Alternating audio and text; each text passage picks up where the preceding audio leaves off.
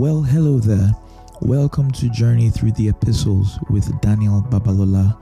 I am Daniel Babalola, and I'm inviting you on a journey as we study the epistles in the Bible, book by book, chapter by chapter, verse by verse. I believe that a solid understanding of what is contained in the epistles would serve as a strong foundation for all our Christian expression. And not just that when we take the words of the apostles and properly understand them in their context as they meant it to be understood, our entire Christian experience stands the chance of being so much more flourishing. So join me on this journey. Let's go. Heavenly Father, thank you for today. Thank you for your word. Thank you for the opportunity we get to learn and study and grow together through your word. I pray that even as we continue this teaching through 2 Corinthians and more specifically through Christian generosity, I pray that you open our hearts to your word. I pray that the truth of your word rings true in our hearts. I pray that we are able to understand and to apply everything that we learn into the day-to-day of our lives. In Jesus' name, amen, amen, amen, amen. Good morning, good afternoon, good evening, everyone. Again, hi, Mary. Good to see you. Hi, Precious. Good to see you. Hope you're doing well. Welcome to Journey Through 2 Corinthians part 19. Don't let the number scare you. Glad to hear you're doing well. Part 19, and by God's grace, we still have some ways to cover, but God is with us. We're currently starting a new, in quotes, topic, I guess. As far as the context of the letter is concerned, we're transitioning into a new conversation on generosity and how that looked like for Paul and for the Corinthian people as well. And last week we started off with introduction as normal, just to kind of set the ground for the context, what to expect, what we're going to be talking about in the next couple weeks. And I guess the major thing we emphasized in the introduction last week, which I would implore anyone who is just joining now, whether in person or, well, not in person, over Zoom or in the podcast, to please listen to at least last week's teaching, if not the whole of it, but last week's teaching, just to get a full flow of thoughts on this topic on Christian generosity. But I think the emphasis, two major things we emphasized last week. The first one was the idea of agency. And I don't know if this was the first time or this is the first time it's like, oh, wow, I never saw it this way. But I hope it's something that really, oh, the sound is a bit low. Is that just Mary, or for other people, can you let me know, be on me or put in the chat? Is the sound fine for you guys? How's the sound? Is it from my end? Is it general? Anyone? Okay, it's fine. Maybe one more person and then I'll be sure which tiebreaker. Okay, it's fine. Mary, maybe you'd probably need to either increase your volume or maybe change the earpiece you're using to listen. All right, good luck. But yes, what was I saying? The idea of divine agency, both from God's end and from the devil's end, and how a lot of things, if we would only be more discerning, we would start to see that God is operating even in the most unsuspecting of ways. And the same way the devil is also operating even in the most unexpected or unsuspecting of ways. And I over this week, a friend reached out to me, and it was probably the highlight of my week. I guess a couple events happened, and I guess from a natural perspective, not so pleasant. And this person took it so well.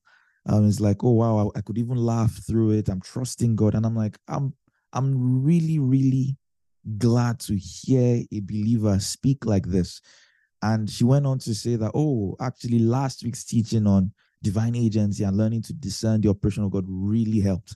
And that helped, that made my week, honestly, because if you've been here for any amount of time, you know one thing that I tend to often emphasize, I refuse to say overemphasize because it's so important, is beyond coming and hearing the word of God taught, whether on a Saturday morning like this, on a Sunday morning like tomorrow, whatever church you go to, listening to a sermon during the week, beyond acts of devotion, which are good in themselves, finding time to pray, finding time to study, listening to teachings, the proof of growth is oftentimes seen in what you do in your day-to-day events. When that person hurts you and you choose to forgive, then we know you're growing. When something bad happens, but you choose to rejoice, then we can say, oh, this person is growing in their faith, right? Because at the end of the day, you think about it, how often, how much time do we spend in acts of devotion? It's the same thing we had growing up that, okay, let's say you only go to church on Sunday. That's just 2 hours out of an entire week. Let's say you sleep 8 hours, you're awake for how many? 24 minus 8. Mathematician, 16, Abby. 16 hours in one day, multiply that by 7, which is what? I don't know. 112? I can't remember. But imagine 2 hours out of 100. And I was like, oh, I go to church every Sunday. That's amazing. But that's like saying I give God 2 hours out of over 100. That's less than 2% of my time. You can say, oh, I pray an hour every day. And that is good, right? Going to church every Sunday is good. Praying an hour every day, oh, wow, that's good. But that's still what? 7 hours. So let's add it. 2 hours in church, 7 hours extra. That's what? 9 hours. Okay, beautiful. It's still less than 10% of your week. Oh, I also read my Bible for another hour every day. Amazing. Beautiful. That is a healthy devotional life. But it's still what? An extra 7 hours. And that's what are we? 9 plus 7, 16. 16 hours out of 100 and something. It's still what? How many? What's the percentage? Do the math. 16 over 110. That's how many is, I don't know the percentage, it's less than 15% of your time. Let's even say you now go even the extra mile. So you go to church on Sunday, you pray 1 hour every day, you read your Bible 1 hour every day. Amazing. Many people struggle to even meet that kind of consistency. Let's add another 2 hours, maybe on midweek service. You also have the time to go for midweek service. That's still what? 18 hours. Let's say, oh, I listen to 2 sermons every week. A sermon is probably an hour or an hour 30 minutes if it's like JCT. That's like what? 3 hours. Where are we at now? Who's counting? We're at what before? 16, 18, I don't know, 19. It's all less than 20 hours. All right? And like, okay, I'm done. I am such a good Christian. On one hand, that is true. But on the other hand, it's not. That's like saying, oh, I give God about 15% of my time, so I'm a good Christian. So if we say it that way, you already know that there's an issue. 15% of my time to the one who made me, that sounds small. But if I say, oh, 2 hours, and I pray every day, I read my Bible every day, I go to church on Sunday and Wednesday, you're like, wow. Why does that sound big, but 15% of our time sounds small? The answer is in Christian living. The answer lies in understanding that the whole essence of acts of devotion is to prepare you to continually live for the rest of your week, to take that identity, to take that communion, to take that fellowship, that transformed heart to the rest of your life. And so, on one hand, you have devotion on lockdown. That's beautiful. It is beautiful. And I don't want to ever make light of a consistent devotional life. But then you can start to see that a devotional life is only truly effective if it affects the other, 85 or 80% of your time. And that is what Paul had in mind when he wrote to the Roman church in Romans 12, when it says, therefore, I beseech you, brethren. We can turn there. Romans 12, 1-2. Very common and very popular scripture. Romans 12, 1-2. I beseech you, brethren, by the mercies of God, you present your bodies a living sacrifice, holy and acceptable to God, which is your reasonable service, your entire self. Don't just present your Sunday morning. Don't just present your morning 2 hours of devotion and then you head out into the day. This is one of the verses I love the way the Message puts it. In Romans 12, verse 1 in the Message, it says, here is what I want you to do. God helping you. Take your everyday, ordinary life. You're sleeping, you're eating, you're going to work, and you're walking around life, and place it before God as an offering. Embracing what God does for you is the best thing you can do for him. And so my emphasis, just in case you've lost me, is it's beautiful that you make out time to listen to a 1 hour, 30-minute Bible exposition. It really is. But where it counts is what you do for the rest of the week. Last week, we learned about divine agency. The fact that you are seated and learning, it's a good thing. Jesus said it. Mary has chosen what is better. It's a good thing. There are 1,000,001 other things you can be doing on a Saturday morning. You chose to hear this guy talk about divine agency. It is a good thing, and God honors that. But the reward or the proof that it was not a waste of time would happen on a Tuesday afternoon when your coworker suggests that you all should do something. You're like, oh, I learned about divine agency. This is not a good idea. Or when a friend does something or is in need, they say, oh, I learned about Christian generosity. This is an opportunity for me to act on the word. Then that Saturday morning was not a waste. That Sunday teaching was not a waste. But if you go on a Sunday morning, you claim to pray every morning, you are jumping at your feet, you are rejoicing, you're like, God, I love you. You make all those declarations. And then Sunday night, your friend hurts you. You're like, what done? You wasted your time. That's a clear case of, oh, God only has 20% of your heart, but the 80% is the world. It's your choices, it's your own opinions, your own influences, and that's what it is. But the moment you make those 20% or that 15% of your life begin to count. That's why you read in the Psalms, yes, they had times of devotion, but it seems as though the way David talks, he's always thinking about what he's learning, always thinking about what he read, always thinking about how can I apply this? The true mark of Christian devotion is not in the time spent in devotion. The true mark of Christian devotion is in the proof of your life when you are not having those moments of devotion. And that applies to any spiritual activity. Oh, I went on a spiritual retreat. Thank God. You took 3 days out of a year. Think about it, the time we even spend in retreats. Even if you say, I'll pray the first of every, I'll fast and pray the first, it's still 12 days out of 365. If you take the first week of the year and the last week of the year, say it is for God, it's still 10 days out of 365. My point is the actions of devotion will never be the majority of your time. It's not possible unless you just dissociate from working, from interacting, and you say, God is just praying and Bible for the rest of my life.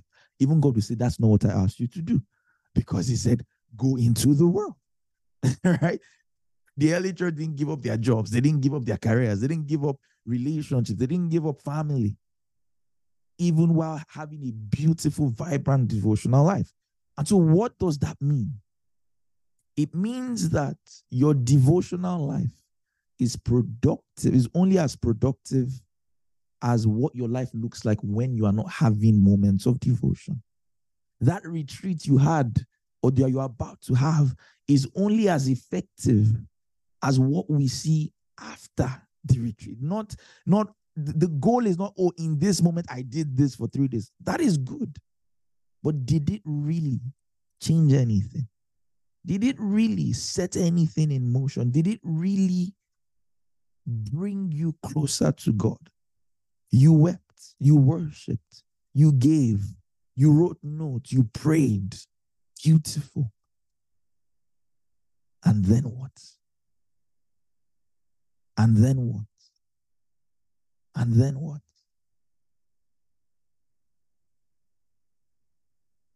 For the disciples, how did they know that these people had been with Christ? How did they know that these people had changed? Yes, they saw them in the temple every day. And we're about to read that actually today. It's part of the proof of Christianity, generosity. Yes, they saw them in the temple, like, oh, okay, those guys that pray. But what was the biggest mark? They saw their love walk.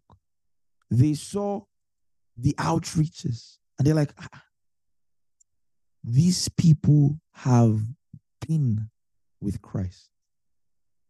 These people have been with Christ. It was more than their prayer meetings. It was more than their Bible studies. It was in the results of those moments of devotion that proved to the world. Jesus speaking, he says, by this shall all men know you are my disciples. He didn't say by your worship meetings. He didn't say by you going to church on Sunday. He said by how you love one another, what you do outside those moments. Of course, it is those moments that produce or should produce the action. But then we know those moments were effective by the results that follow. And so again, as I have done time and time again, let it not be that, oh, I'm here just to grow my knowledge. Oh, this Bible passage was always tricky to me, but thank God for that. For Daniel, he would explain it. Oh, I went through all of Corinthians, verse by verse, chapter by chapter. It's a good thing. It's something you should be proud of. Or I actually spent time in the Word. But what will make it count, both for you and for others, is what you do outside those 2 hours, those 5 hours, those 10 hours a week of Christian devotion. I hope that makes sense. And so it's the question you should start asking yourself. When you say, oh, how is the quality of my devotion? Look at 2 things. Number one, look at maybe the time you're spending in devotion, sure. Because if you're doing it well, then increasing the time would increase the results. But then also look at the results. I'm praying every day. Am I kinder? Do I worry less? Do I find out that even when things happen that I'm not happy about, my joy is still intact? That's how to know that, okay, I'm a growing Christian. Because some people, unfortunately, have focused so much on that, the other part of just time, and say, oh, am I a growing Christian? I used to pray 10 hours. I used to pray 1 hour. Now I'm praying 1 hour, 20 minutes. I'm a growing Christian. You might miss it because at the end of the day, it's even possible that that prayer time just becomes mindless activity. You just want to run a clock down and assume that you're growing. And that's why we now start to wonder. It's something we ask ourselves every time. All these Christians, how can he be praying so long and he's so unforgiving? That is why. Because he thinks growth is measured by time in devotion. Oh, how can he be? This Christian, you see this person so fervent in worship, but so angry. They have a hot temper. Why? It's because of this thing I'm telling you about. He's a worker in church, and he's sleeping around with women. Why? It's this thing I'm telling you. You somehow blinded yourself by devotional activity that you don't realize that it's not bringing you any closer to God. And that's what the Pharisees did. They attended every event. said every prayer routine, memorized scripture, dressed the way they were supposed to dress. And what did God call them? Whitewashed tombs. On the outside is like you're a grave site or a coffin. Outside is beautiful, maybe overlaid with gold. Like, wow, what a beautiful coffin. But no matter the beauty of a coffin, it doesn't take anything away from the fact that inside that coffin is death, decay, and rottenness. And so I beg you, don't be a coffin Christian. Don't be a coffin. Let all those activities, all those things, those moments and seasons of devotion, those investments in the word and in meetings and in study and in prayer and in worship, let it produce something tangible, something that everyone can look at you and say, Angel has been with Christ. I can tell. Oh, Yomife has been with Christ. I can tell. I can't tell because she told me she just came back from a 6-hour prayer meeting. I can tell because everybody in the office is worried that they are going to lose their job, but she's calm. I can tell because I was in the car with Lillian and someone did something. She received a call and she didn't yell in anger. I can tell.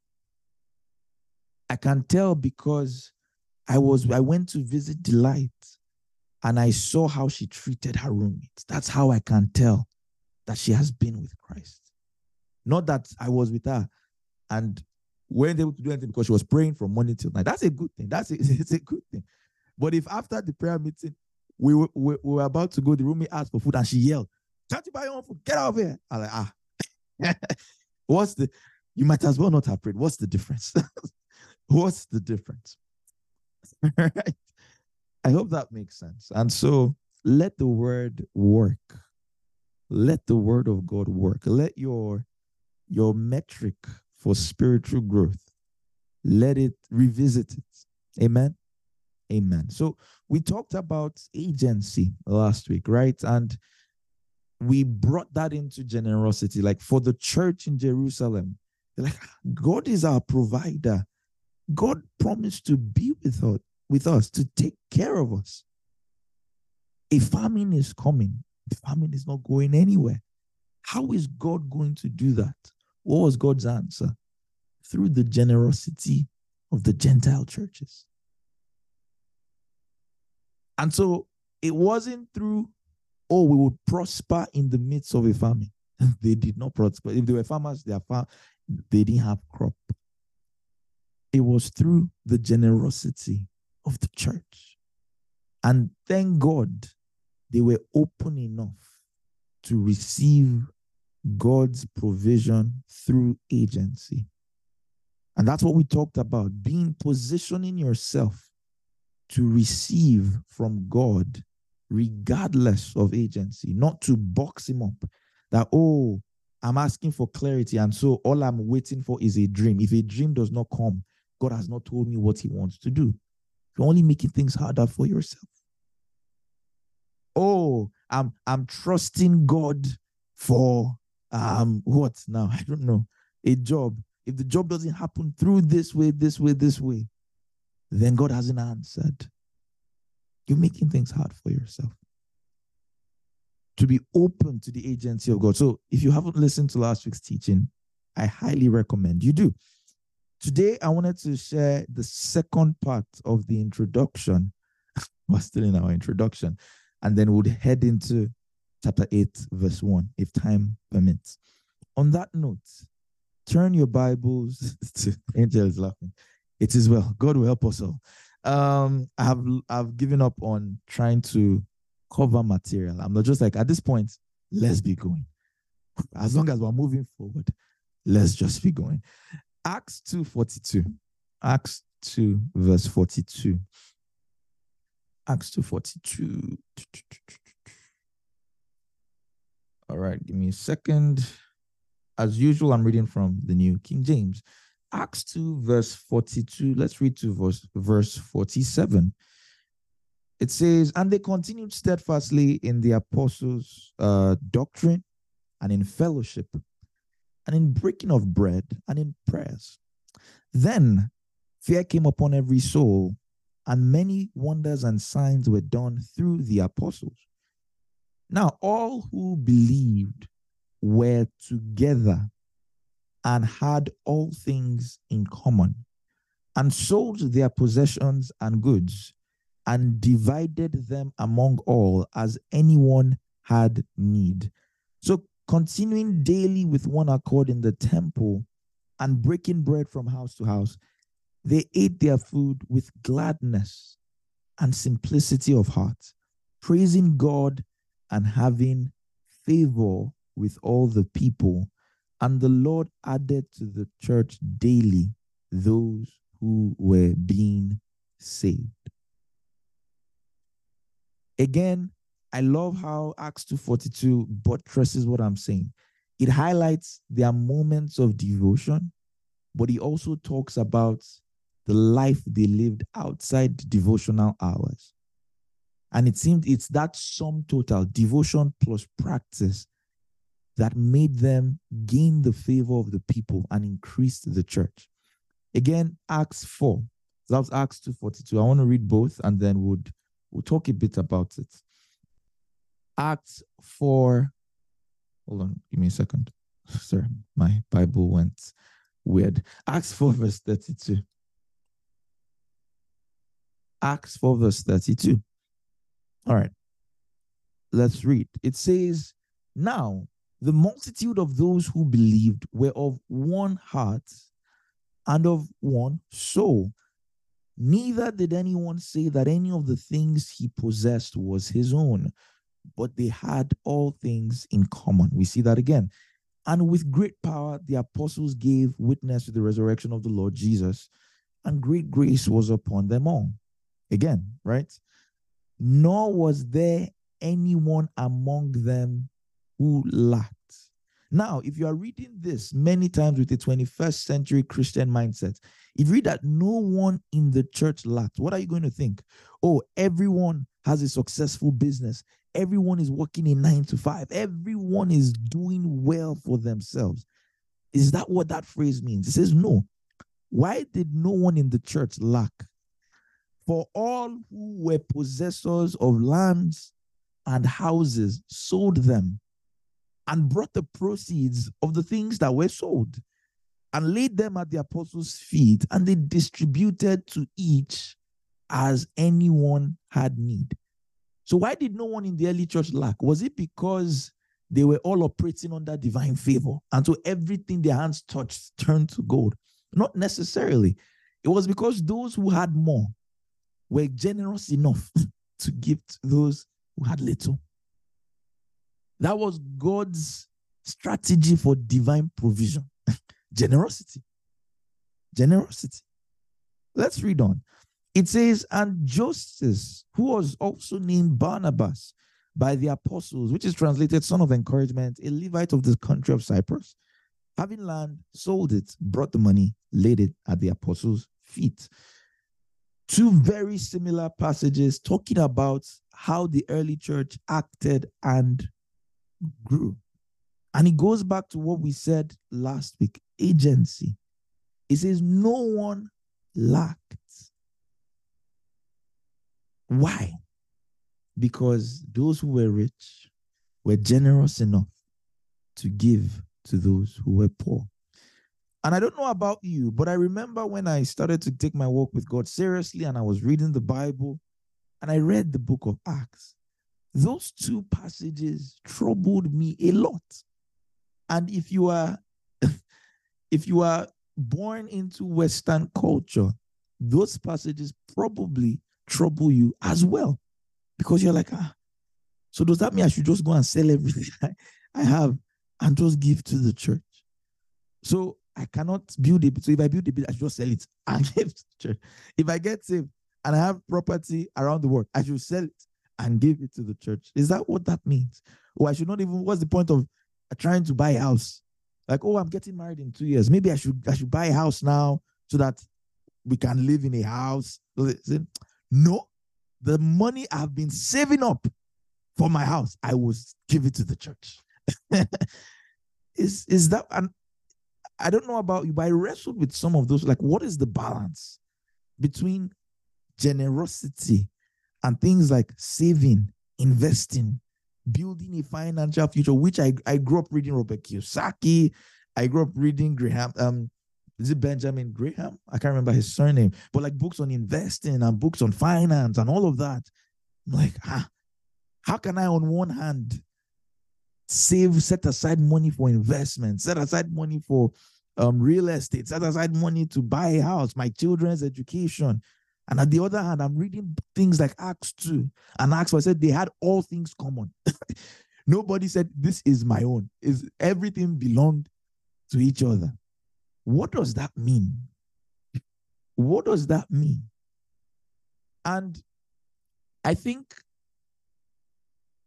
on one hand, where I've come to personally, right? And that's actually the second part of my introduction, is on one hand, I recognize, especially in how legalized and how everything, the way the world is, that verse or those two verses, literally playing it out will be very difficult, if not nigh impossible, to do today.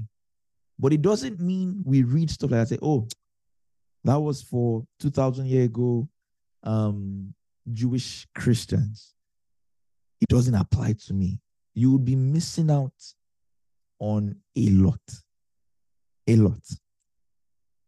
Before I go on that, let's go to our final major verse for this introduction. But I hope you understand where the problem lies. How do I balance generosity with financial responsibility that the whole world seems to say, oh, save, have 6 months emergency fund, right? Take your monthly expense, have 6 months worth of that.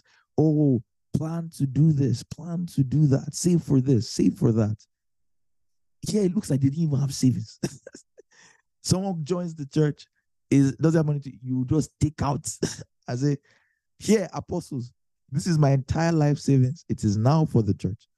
Do with it as you want. Is that what was going on?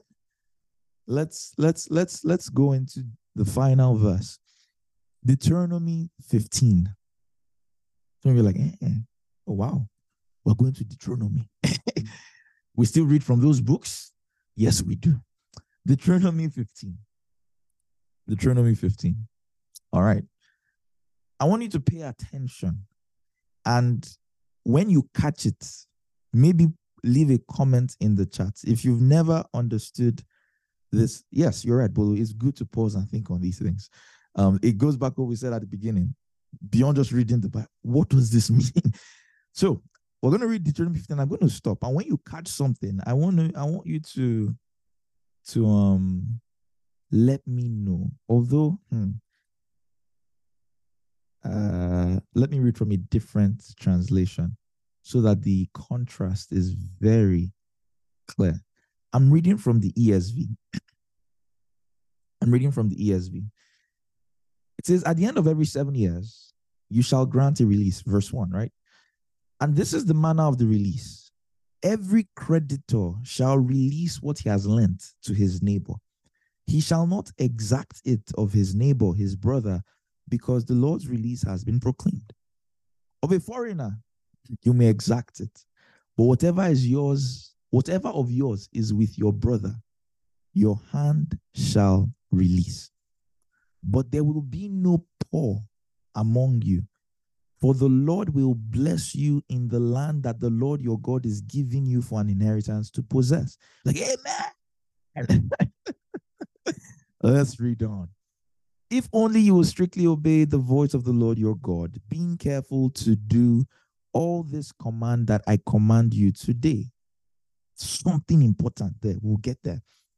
For the Lord your God will bless you as he has promised you, and you shall lend to many nations. Amen. And you shall not borrow. Amen. And you shall rule over many nations, but they shall not rule over you. If among you one of your brother, hold on. Oh yes. If among you one of your brothers should become poor Ah. In any of your towns within your land that the Lord your God is giving you, you shall not harden your heart or shut your hand against your poor brother, but you shall open your hand to him and lend him sufficient for his need, whatever it may be. Take care lest an unworthy thought in your heart, and you say, the seventh year, the year of release is near, and your eye look grudgingly on your poor brother, and you give him nothing, and he cries to the Lord against you, and you will be guilty of sin. You shall give to him freely, and your heart shall not be grudging when you give to him, because for this the Lord your God will bless you in all your work and in all that you undertake. Verse 11, for there will never cease to be poor in the land. Therefore I command you, you shall open your hand to your brother, to the needy, and to the poor in your land. Do you see the contradictions, seeming contradictions? In verse 4, it says, there will be no poor among you. Amen. You will lend, you will not borrow. Amen. Verse 11, there will never cease to be poor among you. In the same chapter, the same sets of instructions. If you've read Acts 2 that we just read, if you read Acts 4 that we've just read, if you just followed through on Deuteronomy, and if you understand how Israel and the law was a huge representation of the church of God, already some dots should start to connect in your head, or some very important principles on Christian generosity, or that needed balance. You know, we're here because I asked, what is the balance between everything I have belongs to the church and financial responsibility? Some of those things should start to be clear. If it's not clear, don't worry. That's my job. By the end of today, hopefully, by the end of 2 Corinthians 9, hopefully, those things are a lot clearer. But if you've read through, now I'm switching my translation back. I just wanted to point that clear, almost opposing sentences. There will be no poor among you, but there will be poor among you. But if you read through Deuteronomy 15, what are some things you observe? And feel free to put in the chat. I'm actually very curious. What are some things that stand out to you from this 11 verses? Maybe you've read it before, maybe you haven't, but with everything I've said last week to this point, what are some things that stand out to you? I want to actually hear your thoughts. I'll take 1, 2, or 3 thoughts. What are some things that stand out to you? That there would always be needs in the church to be met. Very true. And again, it's important when we say church, don't think of new speaker. That's not all it is. It's part of it. Think of people in the church. The church is a group of people. What you have is not only for you. Very important. That's a good one. There would always be needs in your Christian community, number 1. Number 2, what you have is not for you. And yes, the implication then is if you have, you should always give. I like that. I like where we are going with this. So it's starting to get clear. Some of the things that stick out in Deuteronomy 15 and in also the 2 chapters we read in Acts is that what? Generosity was always to meet needs. I said that last week. That the foundation of generosity is that, verse 11, there would always be people that need. And there would always be people that have more than they need. We're going to talk about that at a later verse in chapter 8 when Paul uses the story of the manna. Beautiful illustration. But before then, it's still there. And feel free to still put thoughts in the chat. Don't worry, that's fine. There would always be people that need, and there would always be people that have more than they need. And there, by implication, both in Deuteronomy and in Acts, how does God take care of those that need? Is it through a secret provider somewhere? Is it through some favor from somewhere that the person does not know about? Yes, God can do that. He did that to the widow that had just a jar of oil, right? He did that to the person that was about to die. He did that to Elijah. He did that to the Israelites in the wilderness where there was no help available. But before God steps in supernatural ways, remember agency last week. What is God's expectation? That those that have more than they need should always be willing to give to those who need. Emphasis on need. Remember, poor, need. Before we start to say, this my brother wants to buy a new shoe. Therefore, I'm obligated to give him the money. Not really. We'll talk about that in the exercises. Like I said, this is an entire teaching, so be patient with me. I know some people are already saying, but there can be abuses of this, and you're right. There could be lazy people, and you're right. I'm actually getting there now. But before we even start to talk about nuances and exceptions and exaggerations and how people have abused some of these things, let's even identify what is true biblically. And what is true biblically? That in a Christian community, of which Israel was a prototype, right? This is God's people. Israel was God's people the same way the church of God is God's people. There would always be poor among you. Translation, there would always be people that need. Before you say, oh my God, if I'm a Christian, I cannot need.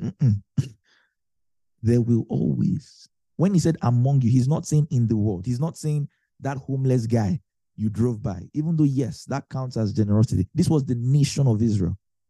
He said there would always be poor Israelites.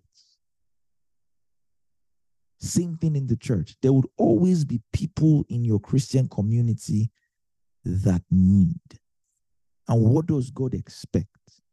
That those who have more than they need, not more than they want, more than they need, should be able or should be generous enough to help those who don't have what they, again, need.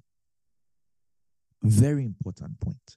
Number two that we can draw from this, or I don't know what number, but another thing we can draw from this is, hold on, the verse is there. Just give me a second. Yes, verse 10. All these points I'm highlighting, I hope you are taking it, because what we're going to see is, as we read through 8 and 9, it will just be the same thing again and again. Verse 10, it says, I like verse 9 and 10, because what does it say? It says every 7 years, that's how the chapter started. At the end of a 7 year, if anybody owes you anything, you let them go. The expectation, pay attention, because like I said, this thing has been very abused. The expectation is that if the person hasn't paid or is still owing you, then the reason is because they cannot pay, not because they don't want to. This is not a case of, oh, I owe who now? I owe Mary 2K, but I know that tomorrow is January 1st and it's the 7th year. If I don't pay her, she has to let me go. So therefore, I won't pay.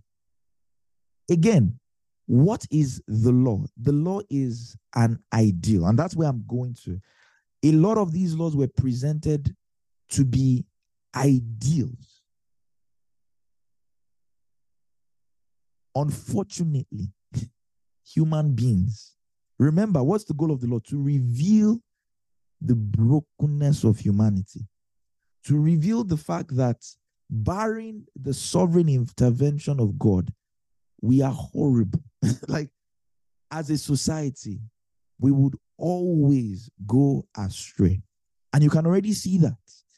Imagine a law system where every 7th year, you must forgive every debt. So your car loan that you said, I have to let it go. Your 30-year mortgage. Well, that would not even be, I don't think that would have happened with that kind of financial system. But you get the idea. Immediately you hear that, you are even saved, though, But you can already think of two things that would happen. Number one, people will borrow more than they can pay back because they know they will get away with it. But that's not what the law was for. That is you abusing the law, revealing your greed. Do you see that? Another thing that could happen is what this chapter addresses. Unfortunately, it doesn't address, well, so far we didn't read the one where it addresses the other part. But the other thing that could happen is people will be more stingy. And so as they know that the seventh year is approaching, so let's say if it's year one, I can give you a large sum of money because you have 7 years to pay. But if it's year 6 and your farm burns and you need quick $5,000 to set yourself back up, I'm like, oh my God, year 7 is just 2 months away. I have the money. Again, I have the money. I can help you. But because I know that year 7 is coming, I say, I'm so sorry. Come back in 2 months. When everything has started, I will give you. And so what happens when God presents, God's ideal is that the only time people ask for help is when they really need it. And that people are hardworking and people will pay back if they can. God's ideal is also that people are generous. But as soon as he gives that law, every human being knows instinctively that there will be a problem in practice. What are the problems? Laziness, greed, dishonesty, and what? Stinginess. Stinginess. And so in God's ideal, Israel ought to be a nation where people that have give to those who don't have, and as a result, nobody's poor. Nobody's poor. Nobody, like, whatever, as far as needs are concerned, everyone has a roof over their head. Everyone has food to eat. Everyone has clothes to wear. Yes, some people would still be richer than others, but everyone has what they need. That's the goal, contentment. Everyone has what they need. That's God's ideal. But already you can see that the moment man needs to implement that, it's not going to play out that way. And that's how we resolve that conflict. Sometimes someone can ask you that, oh, Deuteronomy 15 verse 4 says there will be no poor among you. Deuteronomy 15 verse 11 says there will be poor among you. What is going on? What is going on? There are two major interpretations, and like we've talked about a lot. I might lean more towards one, but either one, the point still stands. What is usually the first way theologians try to reconcile verse 4 and verse 11? It's saying the first way is unless. So you can write this in your note. The first interpretation is unless. So do this unless there's no poor among you. The second interpretation is do this so that there's no poor among you. And I would explain. But so far, are we following? I'm saying a lot. I guess I'm teaching a lot right now, but I hope we're following. Do we understand what I'm saying? In the words of Chris Rock, do you understand the words that are coming out of my mouth?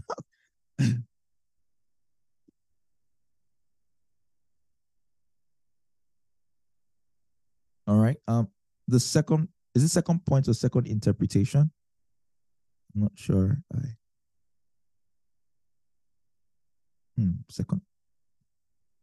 I'm not even sure anymore. What by second point of what? Because right now, a second point of introduction, and it's not a point. It's more. Oh, okay, I see. Yeah, it's. Yeah, I know you mentioned something about like generosity always needs to, and then after that, we're like from the second point, but I don't think we mentioned that. I'm not sure. I'm so sorry. But I guess the point was that these are ideals, and human behavior shows that it doesn't usually play out that way. I'm not sure if there was a point. Well, if someone has been taking notes, maybe you can help with that. I'm so sorry. Yeah, I didn't number these points in my note that way. But anyways, let's keep going, and hopefully it makes sense at the end. Like I said, the first interpretation or the first reconciling attempt is do all of this unless there's no poor among you. And so the interpretation is, if you read like NKJV, for instance, it says, it talks about from verse 1 to 3, like we read, and says, except when there may be no poor among you, for the Lord will greatly bless you. And so some people interpret that as do this up to the point where there's no longer any poor. Why? Because God would have blessed you guys. God would have blessed you guys. So it will come to a point where there is no poor among you. And so we wouldn't need to do this, the whole forgiving of debts and all of that, because everyone has what they need. But then, however, there would always be poor. Why? Because of people's choices, because of people's laziness, because of people disregarding. Remember, that's what he said in verse 5. Only if you carefully obey the voice of your God. And so the unless interpretation is do this up to the point where there is no poor among you. If you do this, it will get to a point where there's no poor. However, there would always be poor. Why? Because people won't always obey God. And so you're going to have to do it either ways. That's the first interpretation. And like you're going to see now, the second is not much different. It's just one focuses on the poor person. The other focuses on the rich. The other interpretation is do this so that there would be no poor among you. So in the first case is do this as a mitigating strategy until the point where everyone has what they need. The second interpretation is a bit stronger. It's do this as the way to make sure that there is no poor among you. Does that make sense? Like the way there will be no poor among you is because everyone is forgiving debts and everyone is generous. However, because of your hearts, for it to say there will always be a poor among you, it means that Israel is not going to do it. Does that make sense? So on the first point is do this up until the point where there's no poor among you. But because I know that people will constantly make bad decisions, all of that, they won't totally receive God's blessing. And so that point will never come. There would always be poor among you. That focuses on the receiving of God's generosity. The second interpretation is do this as God's way of making sure there's no poor among you. But if there's going to always be a poor, it means that you guys won't be as generous as you should be. And so this strategy will not work. Either scenario is valid. But what makes it sad is that in either scenario, the reason it does not work is because of human nature. And that's very important to keep that in mind. Remember, I'm talking about how do you reconcile in your conscience the balance between, oh, I need to save, oh, I need to give, oh, do I give everything I have, or do I give even when I don't have? All those questions. Before we even get there, it's important we understand these things. That in God's ideal, if humans fully partnered with God, have you thought about it before? Why does the Bible present, in quote, heaven, or better yet, the new earth, as a world without lack? Do you think is because all of a sudden there's infinite abundance of resources? What do you think is the major reason people won't lack in the new earth, but people lack now? That's where I'm getting at. Why do you think we live in a world where there's poverty and inequality and lack now, but all of a sudden that magically goes in the new creation? What do you think the difference is? Is the difference in the availability of resources?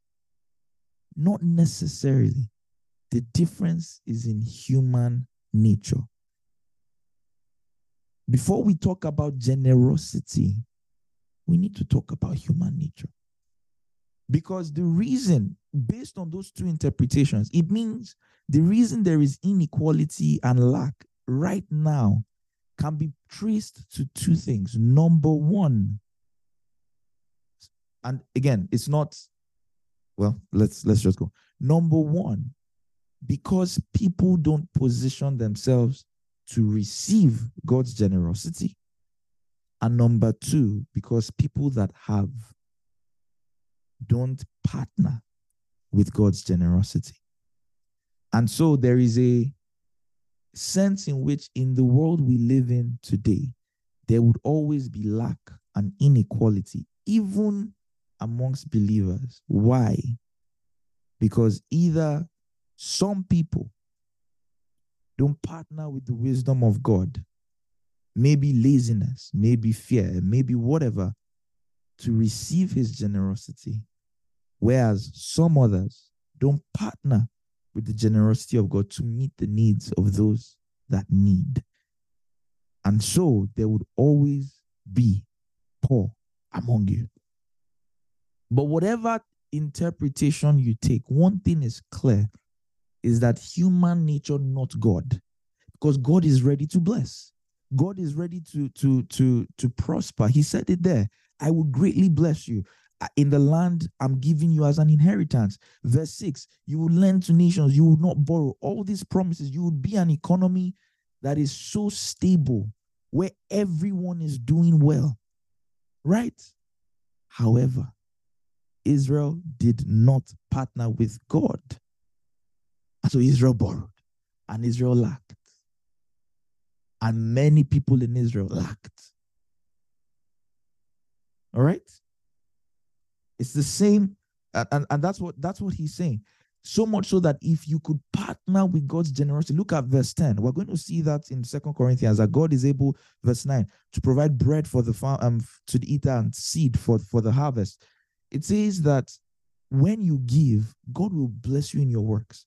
So there is a sense in which this idea of scarcity, this idea of I need to gather, I need to keep, I need to collect, that keeps a person from generosity, is because they don't really trust God.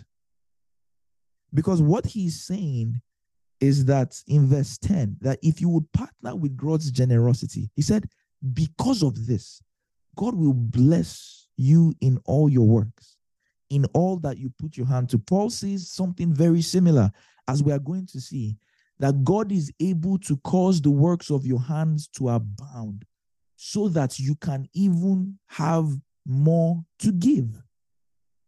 Do we see that? Do we see that? So it is theoretically possible to exist in a world where everyone has enough. But the question is, because of human nature, are we going to actually actualize that? The answer is no. The answer is no. And even now, as you're hearing, you're like, oh my God, it's so true. Those rich people, they don't give us what they have.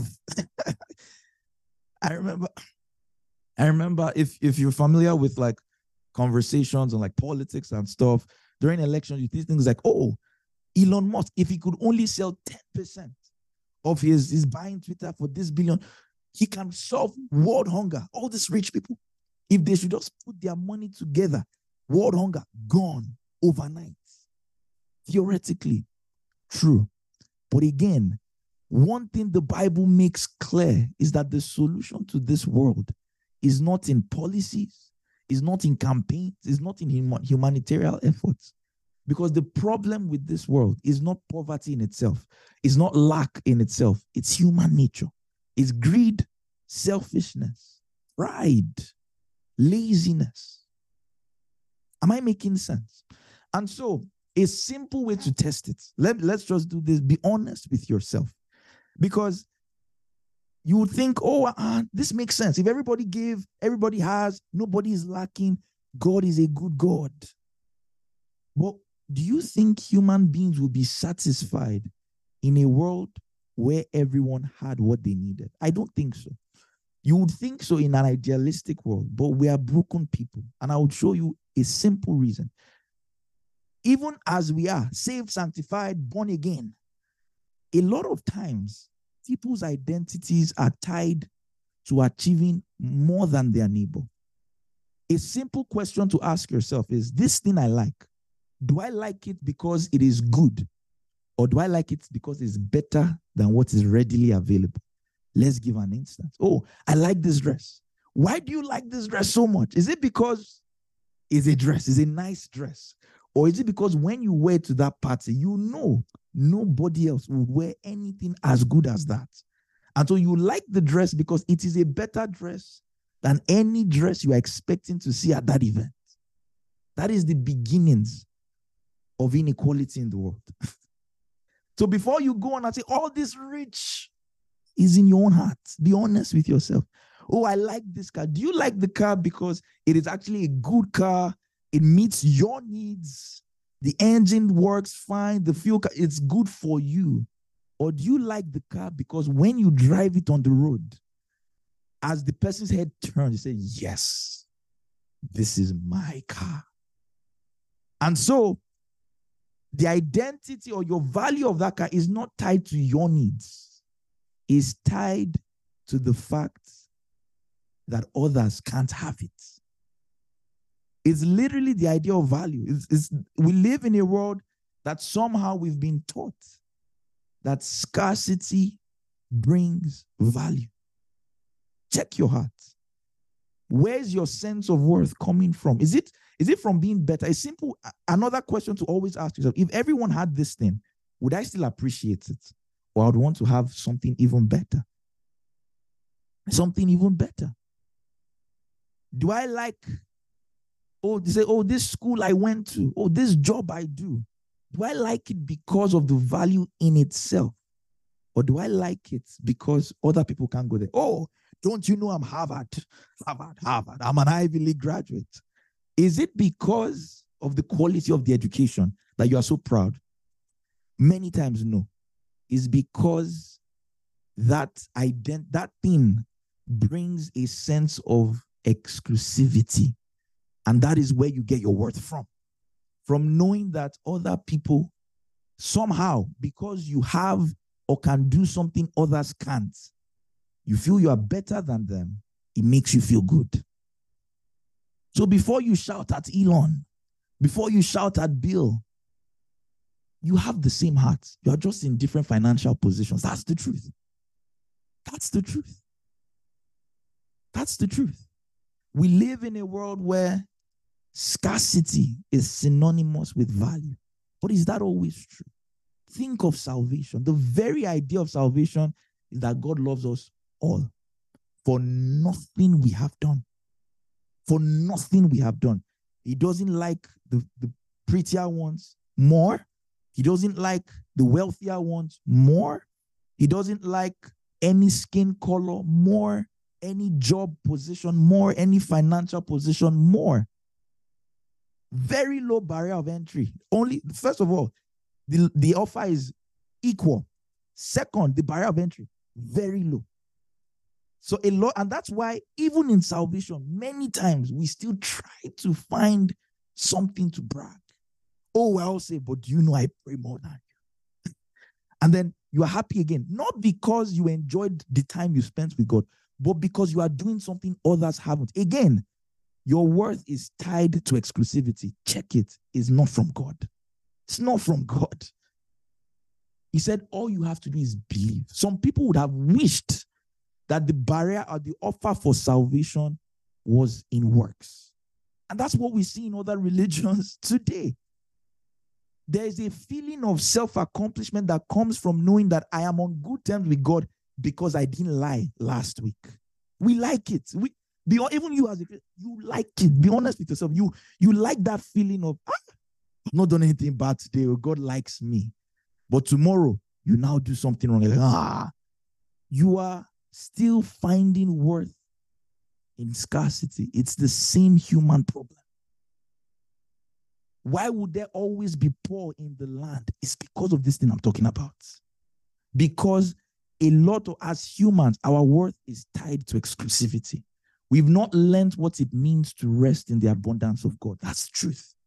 That's the truth. That's the truth. And so God comes and says, I love you all. Not only that, all you have to do is believe. I don't care how much you have. I don't care if you can do a skill. Imagine you said, hey, 10K. I said, God, for you to be saved, 10K. I said, God, what currency, Lord? What currency, Lord? And he says, that's a hard one. $10K. And so those that are now saved will be like, oh, you're not saved? Oh, too bad, too bad. because you earned it. And now you are feeling good about being saved because you felt you earned it. But that's not God's way. Salvation is for all, available to all. And that is how God expects us to live our lives. Begin to check your heart. The things I have, the things I want, why do I want them? Why do I value them? Do I value them because of the worth in itself? Again, I'm not saying now it's bad to not want a nice car. I'm saying check your heart. You can want a nice phone because it does all you need it to do. That's fine. You can, let's say you're a photographer. Oh, I really want this camera, or the lens, the this, the that. It's going to really help my photography career, whatever. That's fine. But the moment you start to tie worth, ambitions, and value to exclusivity, you are falling back into human nature. The moment you start to feel a sense of worth, oh, I went to this school that no one else could get to, problem. Oh, I have a car that other people can't buy, and that's the reason you like the car, problem. Oh, what I don't know. I look better. I'm a fine boy. I'm a fine girl. My sister is hearing me. She's saying, Daniel, I will talk to you after service. Don't worry. We're all learning. We're all growing. I'm not here saying I'm perfect. If you look at me, my worth is solely found in Christ. No, I'm still growing. I'm still learning. I still make mistakes. And I still need help, like everyone I'm talking to. You say, oh, I'm pretty, therefore I feel I am better. Oh, I have more money, therefore. The moment worth is tied to exclusivity or superiority, you're falling back into the flesh. You're falling back into the flesh. And so that's a very important point. We're talking about Christian generosity, right? Again, this is still introduction, and that's fine. We've not started chapter 8, verse 1, and that's fine. But I hope we're learning very important things before we even start to talk about, oh, how much should I give? Is 10% too much? What did Paul mean here? What about tithe?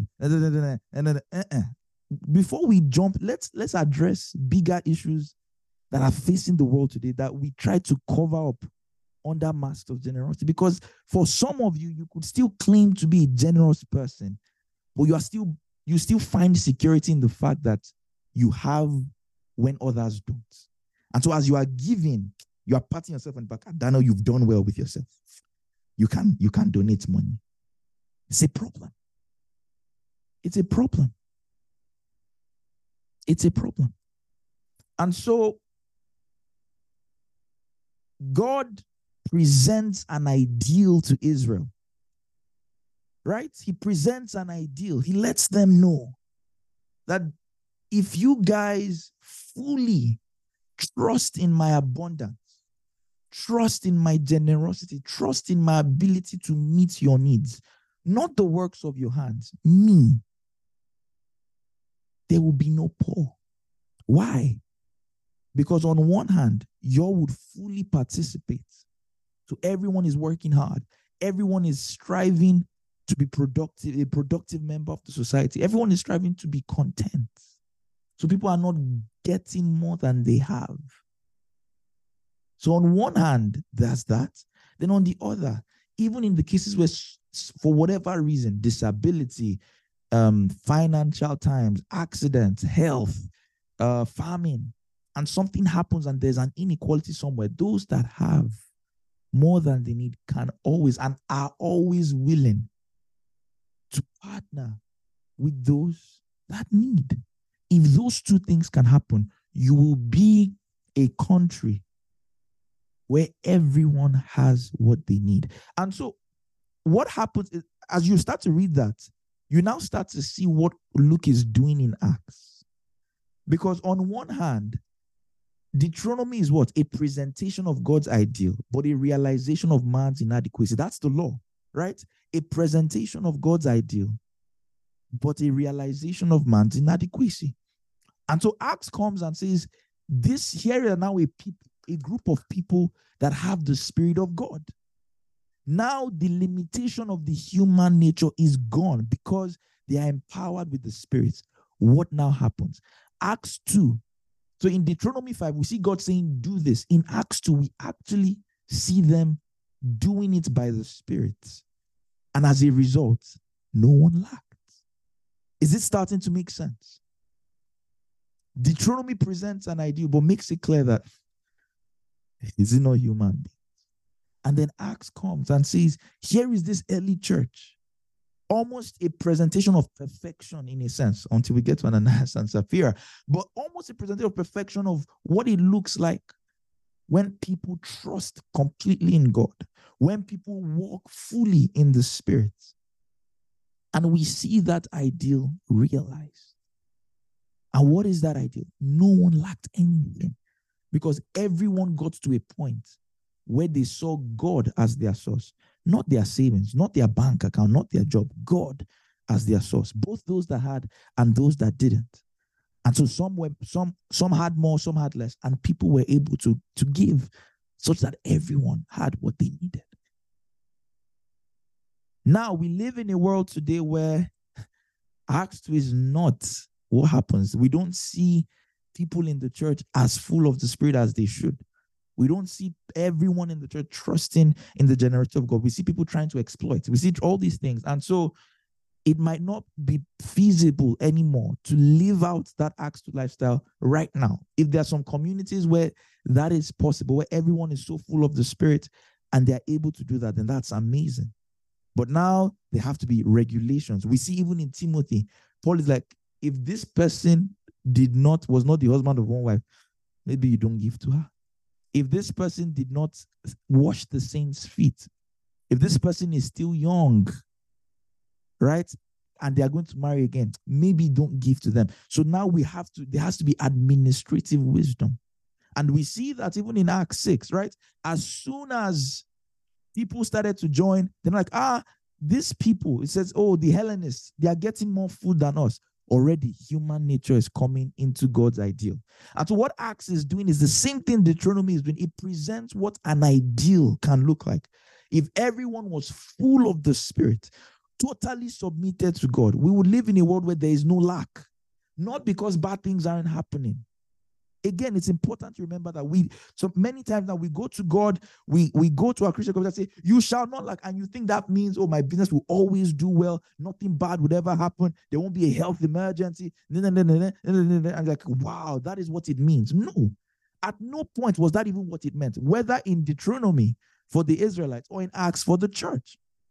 When God says you would be a people without lack, it was simply that you would be a people that would partner with my generosity and my abundance, so much so that whenever needs arise, people are willing to step in. So even our idea of abundance, of God's favor, many times messed up. And these are things I need to address before we even start to read the passage. I hope it's making sense.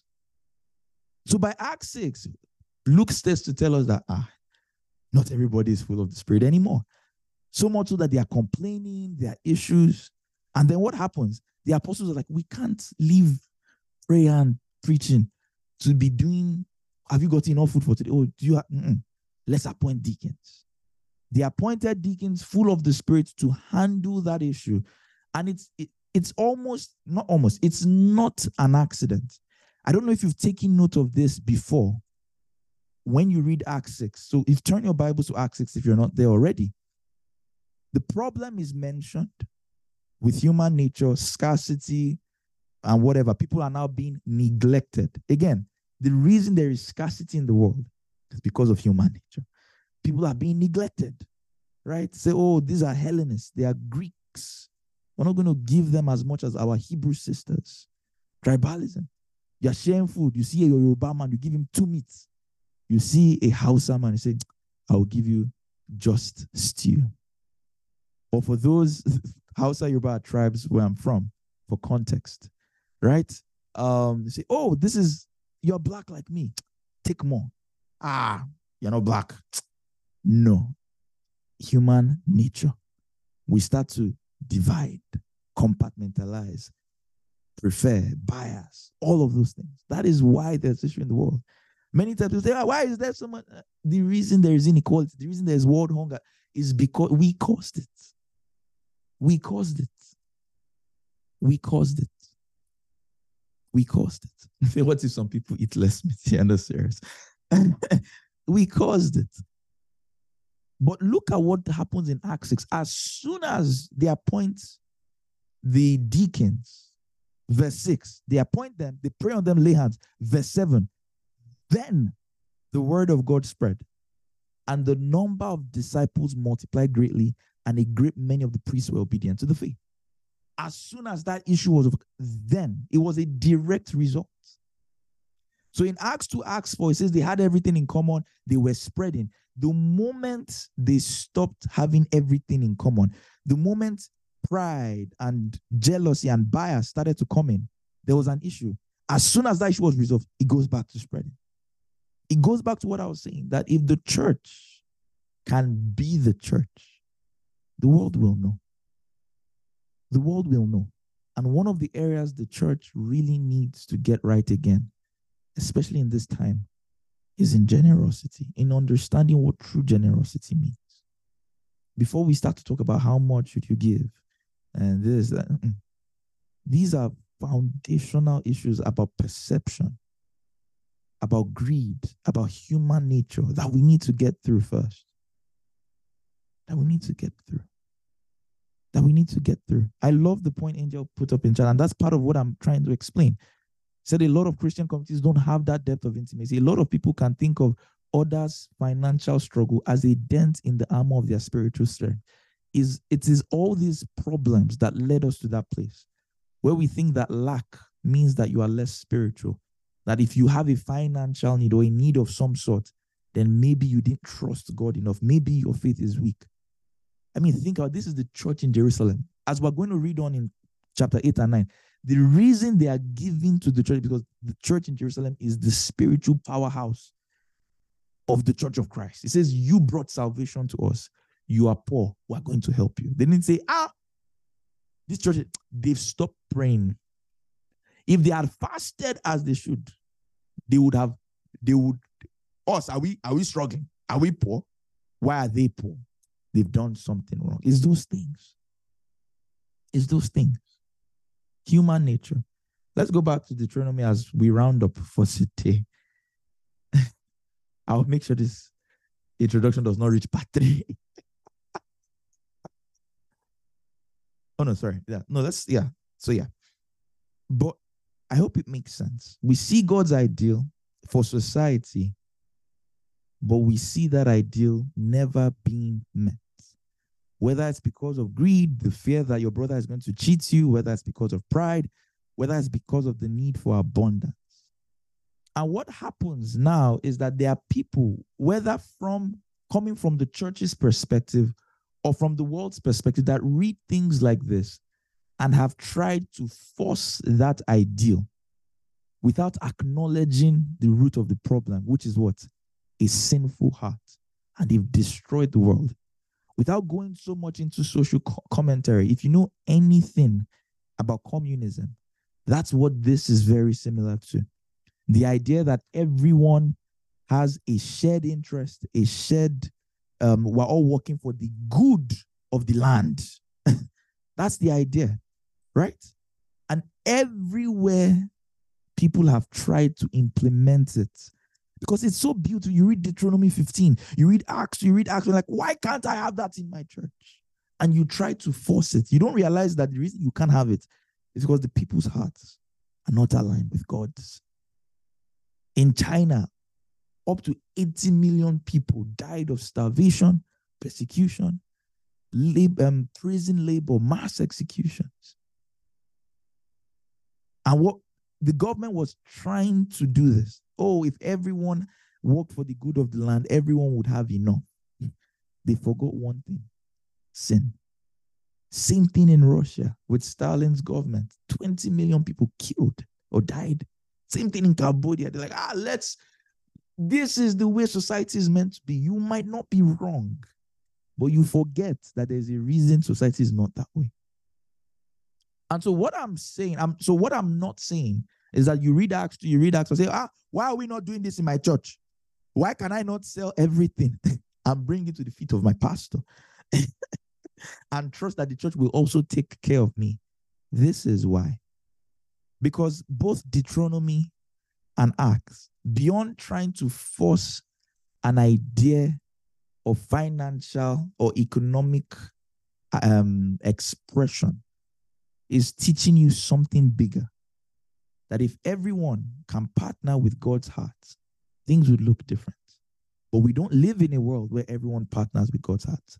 But you can still take efforts to get better and better, to make progress on that skill. Because at the end of the day, God's ideals can only be actualized God's way. That's what Jesus meant when he said, you can't put new wine in old wineskin. It will burst. You can't expect people to meet God's ideals if their hearts are not changed. That was the point of the law. That's the point of Matthew. God sees this. God sees that. God, and you're like, I can't do this. And Jesus like, that's the point. You can't. You read what true generosity, a true society operating under God's generosity looks like. And you're like, God, I don't see how this is even possible. And God is like, that's the point. Without my spirit, it is not. And so as believers and as humans, we need to get to a point where we understand that our greatest solutions can't come from government. It can't come from policy. It can't come from humanitarian efforts. They are good. They should continue. But we need to understand that until the heart of man is delivered from selfishness, from greed, and from pride, nothing will change. People would always rise up to exploit the system. There would always be wealth gaps. There would always be racial issues. There would always be world hunger, the exploitation of capitalism, the failure of socialism, whatever, all these issues, it will continue. Why? Because the issue is not in the system. The issue is in the heart of man. And so when Christians say that the greatest help the world needs is salvation, we're not being cheesy. We're not being socially unaware. We're not being ignorant of issues. Like, all you Christians, you're going around and salvation, salvation. Can't you see people are dying? Can't you see there's world hunger? Can't you see there's child rape, child abuse? Yes, we see it. And that is why we should be even more serious about evangelism. Because the solution is not in policy. The solution is not in some magical president that will just come and say, finally, I am here to set it straight. I am the one spoken of. In the volume of the books, it is written of me. No, he has already come. His name is Jesus. And until the heart of the world changes, none of these issues, they can get better over seasons. But as long as humans remain sinners, there would always be inequality, abuse, discrimination, selfishness, pride, greed. It will always be there. And we have decades and centuries of history to show us that whenever human beings try to do on their own what only the Spirit of God can do, it always results in more pain, more suffering, and more death. Amen. Amen. I hope it's making sense. These are very, again, you'll be like, someone could come in and like, what are you guys talking about? We're talking about Christian generosity. Yes. But I hope you're understanding why it's important we start here.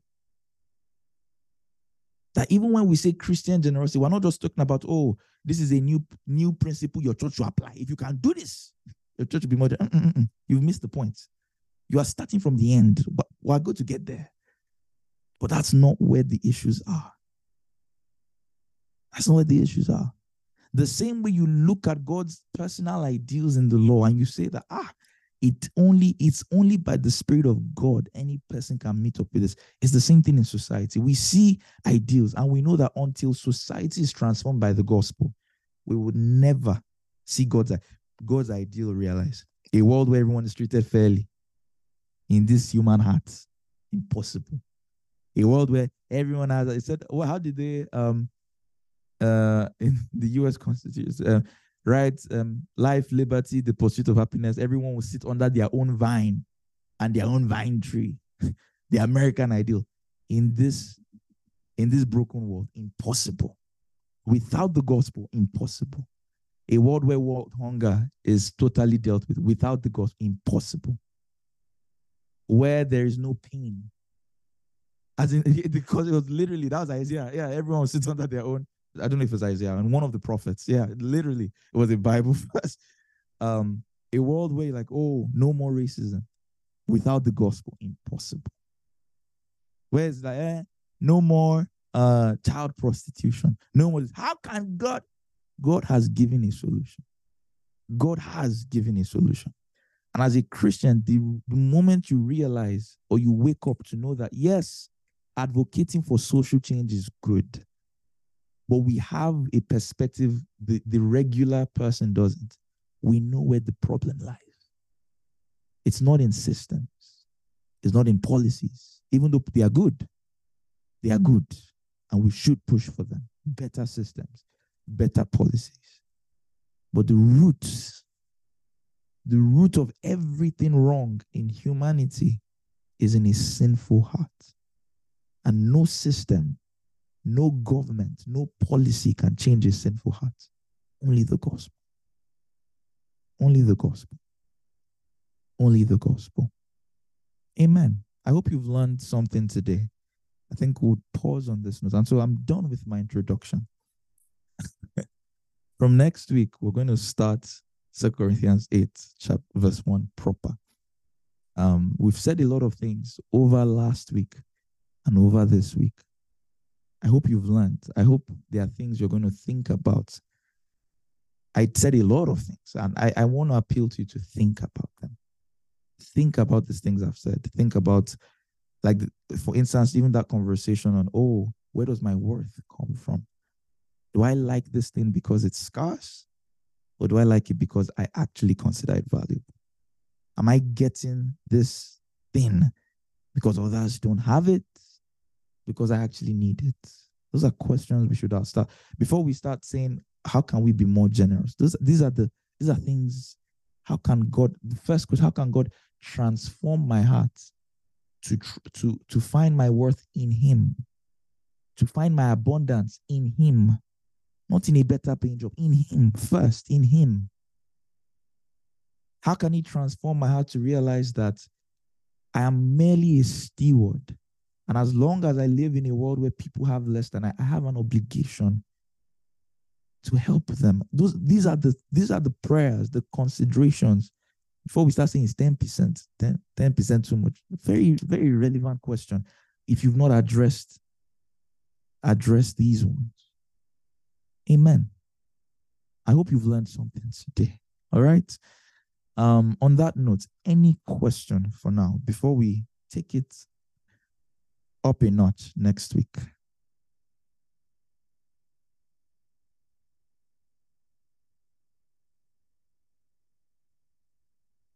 Oh, Delight, please go ahead.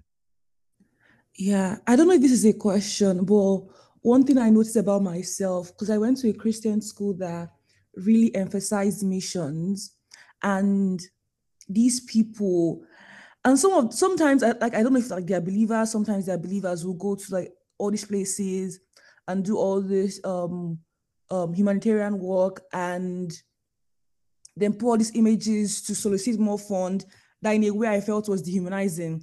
And then I'll always be thinking about like how like whenever those kind of things come up, I just get very annoyed in my heart. And I'm like, Delight, but these people are getting funds that like you're not providing. Why is this such a very why is this irritating you in a way?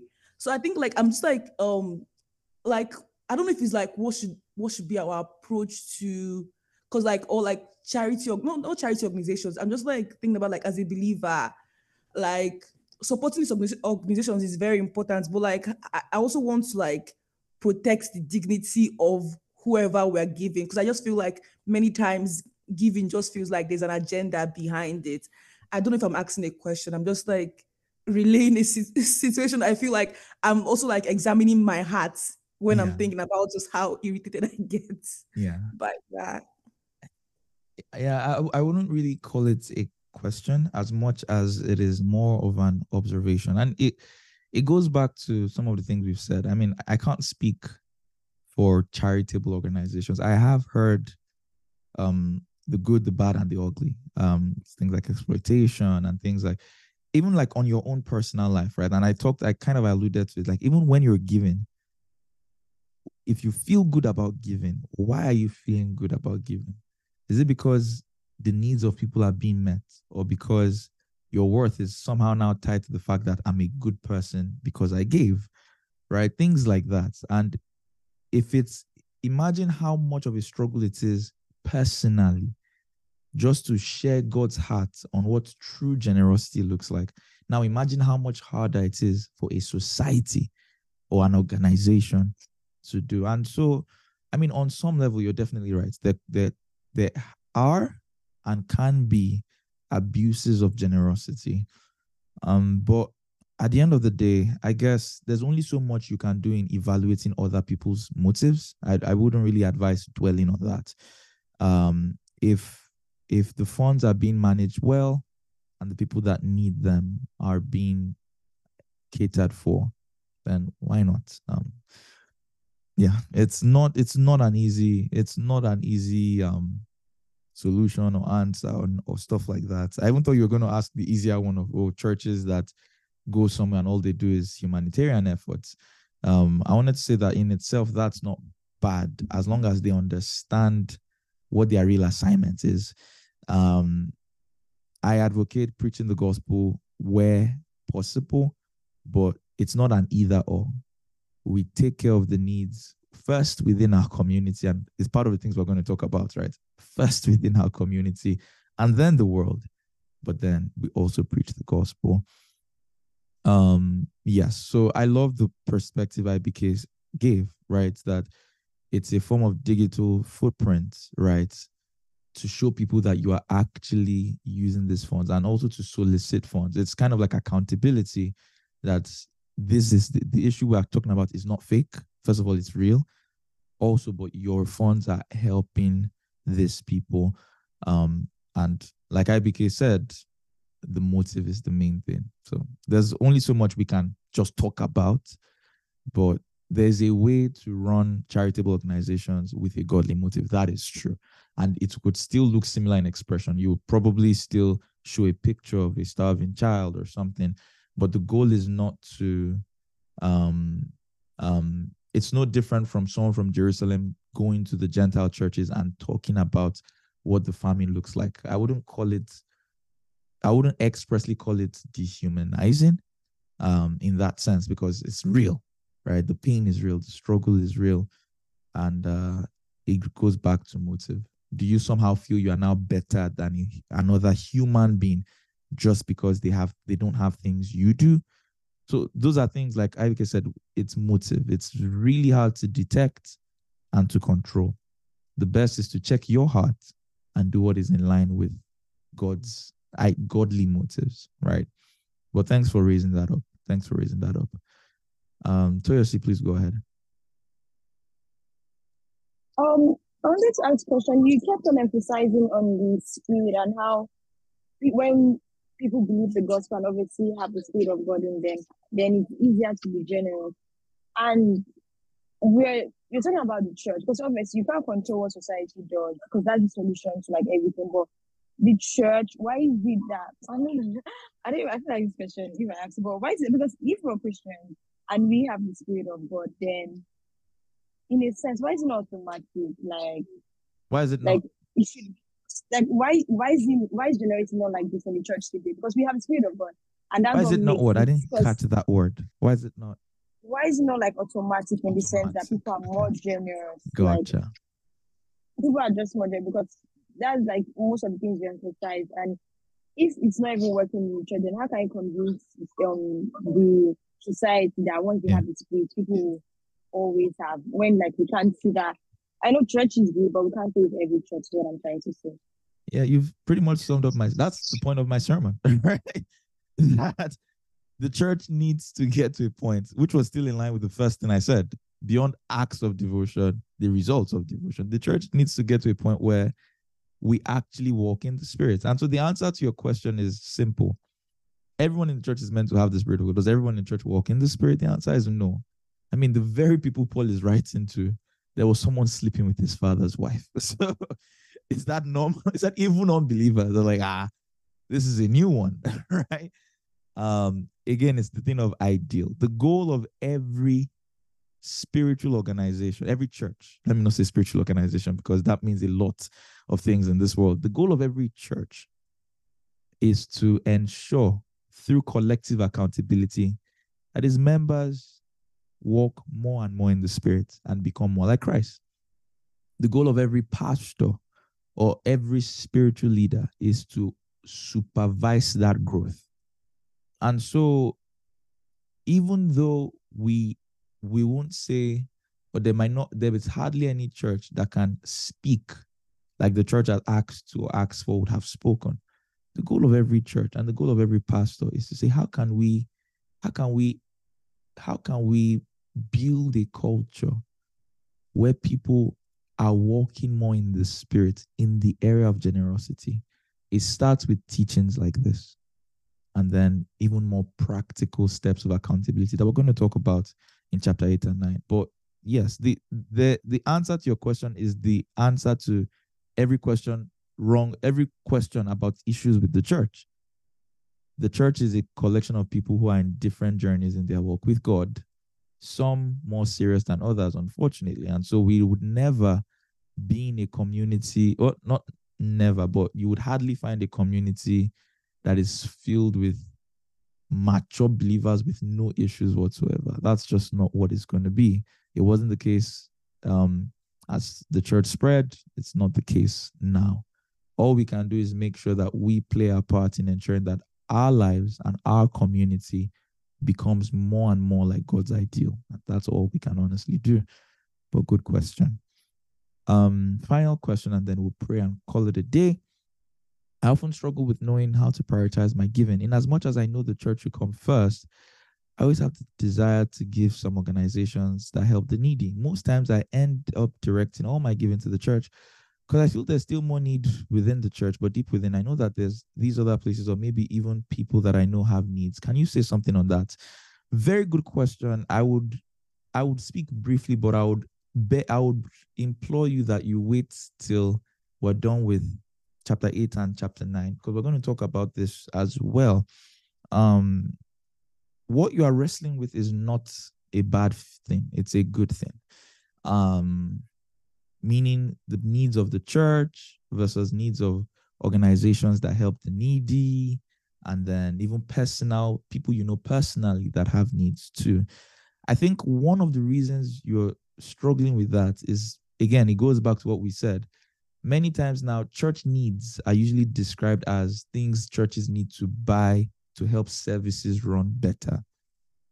That was not a thing until there was more infrastructure associated with the churches. In the early church, they met in their houses. The best a church needed was food for its members, or like people need food or people need a house to stay. Ideally, church needs should go beyond infrastructure. Church needs are the needs of the people of the church. And I said that then because you see that in Israel, in Deuteronomy 15, it was clear. It says this whole loan forgiveness thing is for Israelites, so it's not for foreigners. This the whole you get the whole general is first for Israelites and all of that. And even in the church, there was a clear idea that it's the needs of the people within the church first. But first does not mean alone. Salvation was to the Jews first, not to the Jews alone. And first does not mean that until all Jews were saved before we started to bring the message to the Gentiles. And I think, and I'm going to talk about this thank God in chapter 8 about our conscience in giving and how we can build healthier consciences, because it's very easy to get to a point where your conscience starts to condemn you. So for instance, there's clear instructions that if you give within your ability, God is happy. But you now start to say, I have to give to the point where I'm suffering. If not, I don't feel like I've given. That's an unhealthy conscience. Somewhere along the line, your views on generosity have been corrupted. Maybe by teachings you've heard growing up, maybe by a desire that until I give something that pains me, God will not bless me. And so you are chasing blessings. We're going to talk about all of that. But just as a rule of thumb, literally, what did Paul say in 1 Corinthians 15? He says, look, evaluate your financial situation. What can I give? And so for some people, you are the one in need. I want you to think about that, right? For the church in Jerusalem, they were not giving anything. Their role in generosity was to receive, not to give, because they didn't have anything. And of course, you can be like the Macedonian church and receive commendation from God, where you don't have anything, but you still give, but it's not a requirement. Things like that. Some people's consciences can't do that. They can't accept that. That, oh, I'm actually in a position where I'm in debt. I don't have it. Even the income I'm getting, it is to pay off debt. But then your conscience is still troubling you because you feel like you're not being generous. And we'll talk about that next week. I don't want to start to teach on next week's teaching how to be generous in spite of ability, but then to also be honest with yourself, right? The widow gave 2 mites. That's all she had. That's all she had. But I will say though that biblically we have precedents to saying that the needs of a believing community tends to come first. But then if you know someone personally that has asked you for money, I do think if you have, or not money, or for need, for help, if you have the resources, please help that person. Literally, he said, Jesus gave an example. Your parents, you said, oh, I've decided to give this money to the church. Your parents have needs. He says, you're a hypocrite, right? Anyone that cannot provide for his house is worse than, if you have friends, if you have people in your personal circle that need help, please prioritize their needs. And then you can prioritize the needs of your church community. But then there's also a place for outward generosity. And so my point is, it doesn't have to be an either or. For me personally, it's in my budget, like my monthly budget. There's money for the church, but there are also NGOs I partner with that I give to every month, right? I wouldn't now say, oh, but the church still has needs. I'll now stop giving to the NGO and give to, again, first does not mean only. So there's also there's also a budget in my personal budget for the needs of my friends. And so it's something you can budget for. Plan that I would give to people in my immediate circle. I'll give to my church and trust that they would use the funds appropriately. And I would also give to that person on the street, to that organization. So yes, create a healthy balance and resolve in your conscience that just because all your money is not going to the church does not mean you are doing something wrong. All right? Because at the end of the day, the church is even meant to be a group of people. So it's still going to people at the end of the day. But very good question. Just bear with that answer for now. We're going to talk more about it when we get to the practicality of generosity as we start to read through chapter 8 and chapter 9. All right. Great questions. There's a lot to say on this given issue. What I would really, really appreciate, start gathering your questions. If it's related to what we've talked about so far, ask it. If it's not, just say, I'm timing this, Daniel. If by the end of our teaching, I haven't addressed it, when we're officially done, I will now open it up for any question on generosity whatsoever. All right. So just start taking notes of your questions and let's see how we go. We have chapter 8, chapter 9. Then I'm going to do a separate teaching on tithing, and then I would open it up for questions all together, because I know there will probably be questions on tithing if I don't teach on tithing. So I want to just talk about that, and then would we would hopefully be in a very good place when it comes to understanding Christian generosity. All right. Thank you all for your time. I kept you guys for like almost 20 minutes over. So thank you for being here. You love God. God loves you. I love you. Let's pray. Lord, thank you for today's teaching. Thank you for your word, for challenging us, for reminding us, for correcting us, and for instructing us. I pray just one thing, Lord, that we are doers of your word. That as far as generosity is concerned, we all build hearts that are sensitive, responsive to your spirits, that look to you as our source, not to our wealth, not to our jobs, not to our material possessions, that we are generous, truly generous in heart and then in deed. In Jesus' name, amen. Amen, amen, amen. All right, let's share the benediction together. I'll go ahead to share my screen. So graciously prepared to us by Buki and I.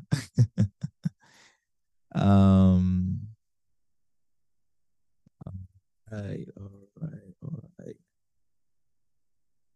Can you all see my screen? I believe you can. Let's feel free to unmute yourself. Let's read together. 1, 2, go. I am a diligent student and doer of the word. I am a teacher of the word. The word is profitable for my growth. By the word, I am corrected. by the word, I am trained in righteousness, and in the word, my spirit rejoices. Glory to God. Hallelujah. Hallelujah. Hallelujah. Always, always a pleasure to do this with you all. I hope you've learned something. I hope you have things to think about. And if this blessed you, share with someone. I said we should do it at the screen. One day, maybe next week. You're all welcome. You're all welcome. I'll see you guys next week, same time. Have a great week. Bye. All right. Now we've come to the end of today's episode, and I hoped that it blessed you in many more ways than one. And if it did, I want you to do a couple things for me. The first thing is I want you to take out some time to pray and to meditate over the things you've learned in today's teaching, and to see how you can begin to apply it to your life, starting from this week. Because it's important we remember, we're not just to be hearers, but doers of the word as well. The second thing I would appreciate is to think about someone you can send this to. If this teaching has blessed you, then pass it on to a friend, to a co-worker, to someone you know who needs to hear this. And finally, don't forget to leave a like, subscribe, leave a comment if you're feeling up to it, and I'll catch you in the next episode. God bless you. Bye.